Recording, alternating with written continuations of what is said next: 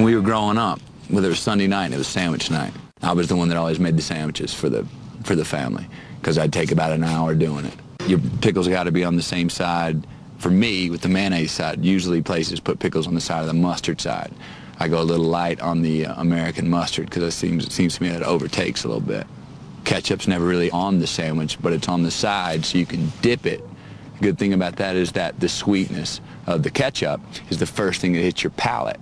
And for me, that's my favorite thing to get the palate started before I get into the meat of the sandwich.